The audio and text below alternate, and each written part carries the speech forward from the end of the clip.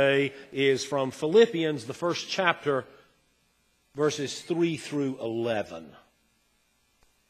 I thank my God every time I mention you in my prayers. I am thankful for you every time I pray, and it's always a prayer filled with joy. I am glad because of the way you have been my partner in the ministry of the gospel from the time you first believed until now. And I am sure about this. The one who started a good work in you will stay with you to complete the job by the day of Christ Jesus. I have good reason to think this way about you because I keep you in my heart. You are all my partners in God's grace, both during my time in prison and in the defense and support of the gospel. God is my witness that I feel affection for all of you with the compassion of Christ Jesus. And this is my prayer, that your love might become even more and more rich with knowledge and all kinds of insight. I pray this so that you will be able to decide what really matters, and so you will be sincere and blameless on the day of Christ. I pray that you will be filled with the fruit of righteousness that comes from Jesus Christ in order to give glory and praise to God. This is the word of the Lord. Today's the second Sunday in Advent. It is the Sunday of peace. It is the Sunday of John the Baptist. John, who calls Israel to prepare for the Messiah, to prepare for peace by preaching to them a baptism of repentance and forgiveness of sins. And if I'm going to really be honest with you, even on this second Sunday in Advent, I'm already tired of the Advent texts. I know John the Baptizer is an important part of this story, but we've been here before. I know it's important to prepare as we get ready for Christmas. I understand that. But I'm tired of cranky old John. And besides, how many more sermons can I preach on John the Baptist? I mean, I've done this for more than 30 years. So this week I said, okay, we'll do something different. So I started reading the texts. And I came to the epistle lesson and I realized I've never preached this text for Advent. That's a good sign. So I looked at Paul's words to the Philippians, and the words jumped off the page. This is my prayer, that your love might become more and more rich with knowledge and all kinds of insight. I pray this so that you will be able to decide what really matters, and so you will be sincere and blameless on the day of Christ. And so it struck me how three things tie together here. Peace, repentance, and love. Love that abounds in knowledge and insight. Now, that's an Advent message we can get behind. Right? Who doesn't want to talk about peace and love? So while I really want to focus on Philippians, I also recognize that in spite of what I've said, I can't leave John the Baptizer behind. He too is a part of this story. And if we're really going to talk about peace and love, we also have to talk about John's vision of repentance. Now, I don't know if this is true or not, but my suspicion is that the vast majority of people, and I suspect this cuts across all race and all religion and all politics, the vast majority of people in the world really would like to find peace. And they want peace that's more than just the absence of war. They want real peace. Now, maybe they don't understand this idea of shalom, God's peace that we get from the Scriptures. But they long for that kind of peace anyway. Peace that has in it justice. Peace that has in it a sharing of the world's resources. Peace that has in it love and joy and hope. In short, the peace that the people of Israel were looking for as they hoped for the coming Messiah. So how is it then that John the Baptist, who prepares the way for Jesus by his preaching, talks not about forming groups or parties, that struggle for peace. He doesn't talk about starting a letter writing campaign to leaders, or leading demonstrations, or having boycotts, or even about relationships between nations and groups as the way of getting ready for peace.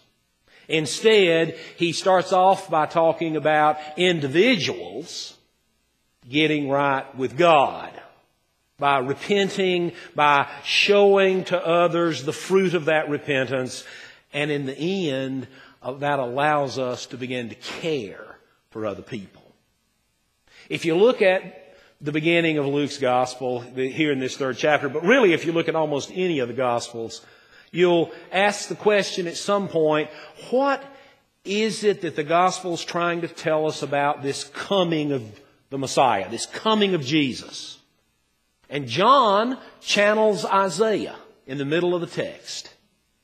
The voice of one crying in the wilderness, prepare the way of the Lord, make the path straight, every valley shall be filled, every mountain will be leveled. It's John 40, right? The crooked will be made straight, humanity will see God's salvation. But of course that's not the end of the message. Jesus was all about not just getting right with God, but understanding that if we get right with God, do we say repentance? That also allows us to get right with human beings. Because a right relationship with God and others, especially the poor and the underprivileged, is the place where we can really start talking about peace. What is the relationship between preparing the way for Christ, the Prince of Peace, in one's life and in the world, and its implications in the gospel? What is the relationship between love that abounds in knowledge and depth of insight and the world in which Christ reigns so completely that not only is there a peace, but there's peace that becomes everlasting? See, I would argue that peace is perhaps the greatest social and political need the world has. And yet John, and indeed Jesus himself, never talks about peace in social terms, in political terms, not because those ideas were unheard of. They weren't. They knew all about Pax Romana, peace of Rome. It's that Jesus and John understood that peace, if it's really to come into existence, comes when there's a right relationship with God and a proper relationship with the rest of humanity. How does the old song go? Let there be peace on earth, and let it begin with me.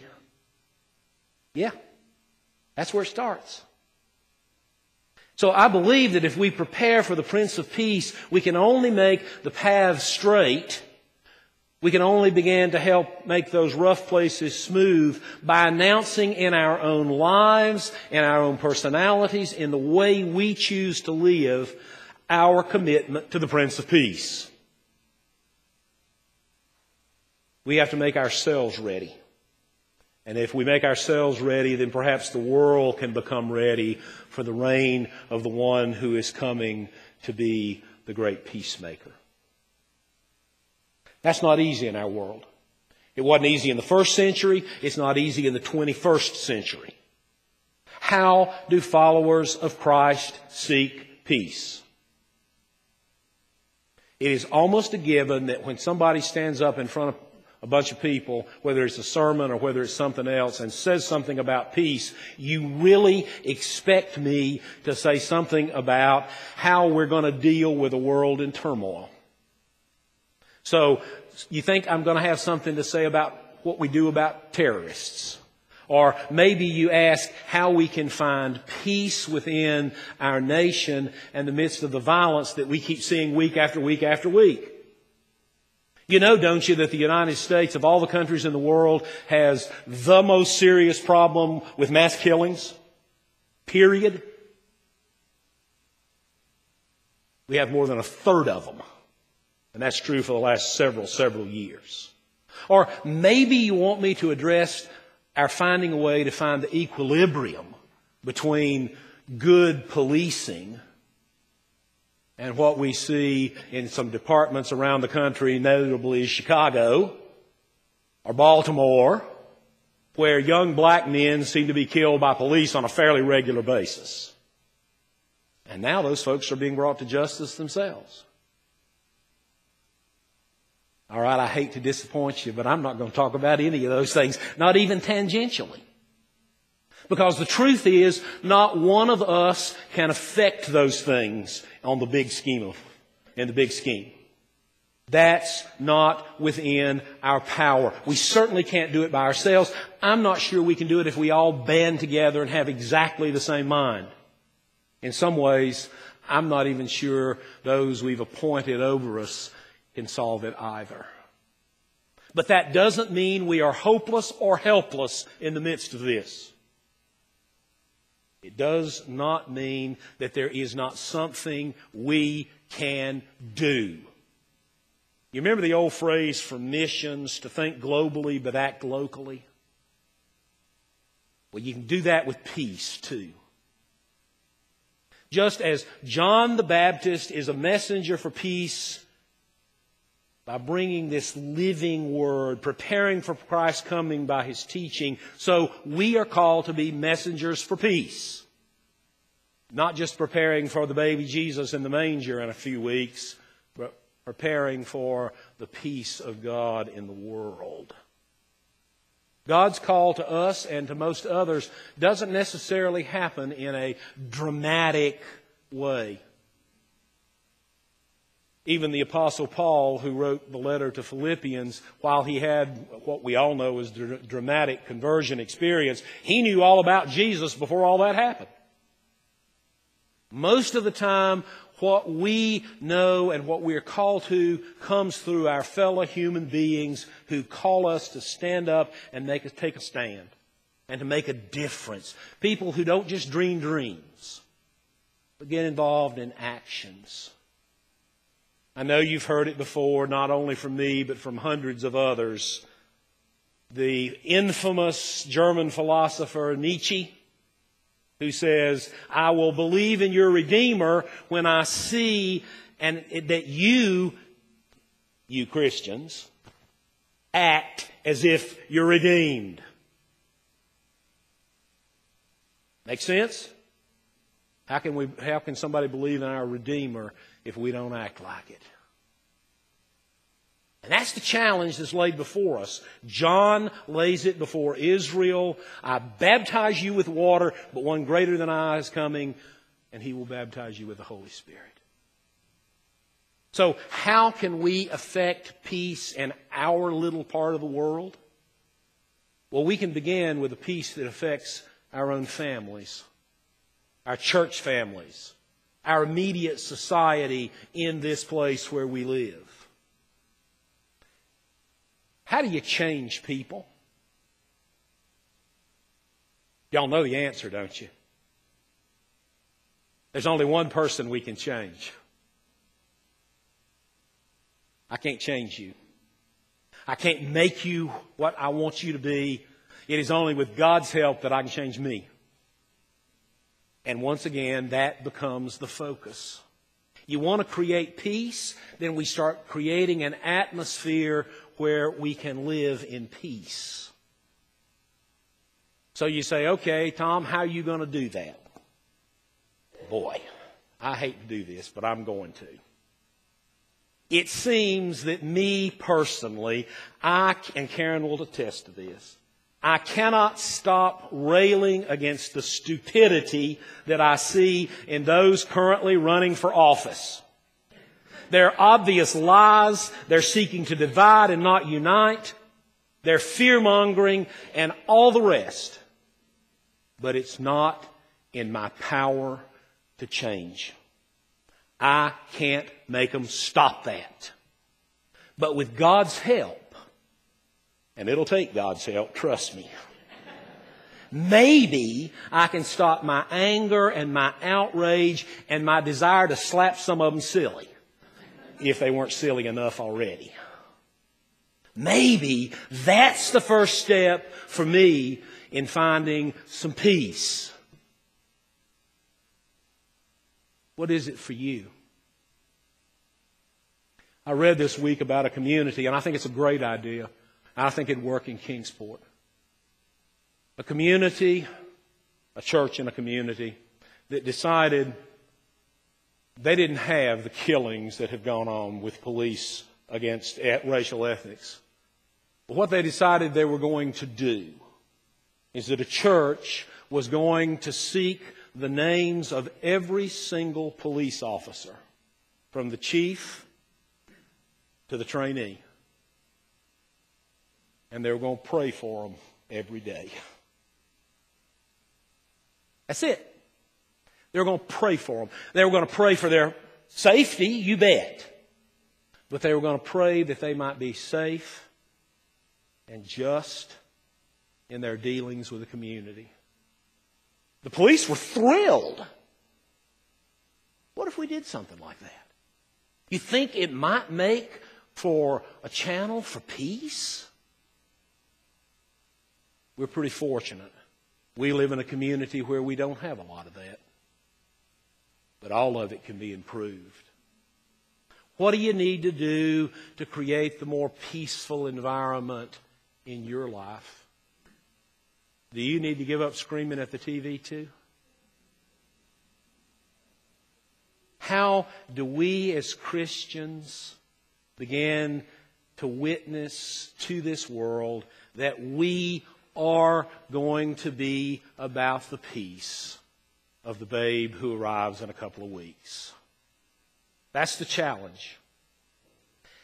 And Paul believes that the church in Philippi is up to the challenge. And so he says, I pray that love will abound more and more in knowledge and depth of insight, so that you will be able to discern what is best and may be pure and blameless in the day of Christ.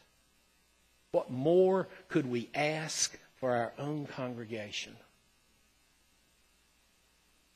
But Paul doesn't only say that to the Philippians, he says it to us.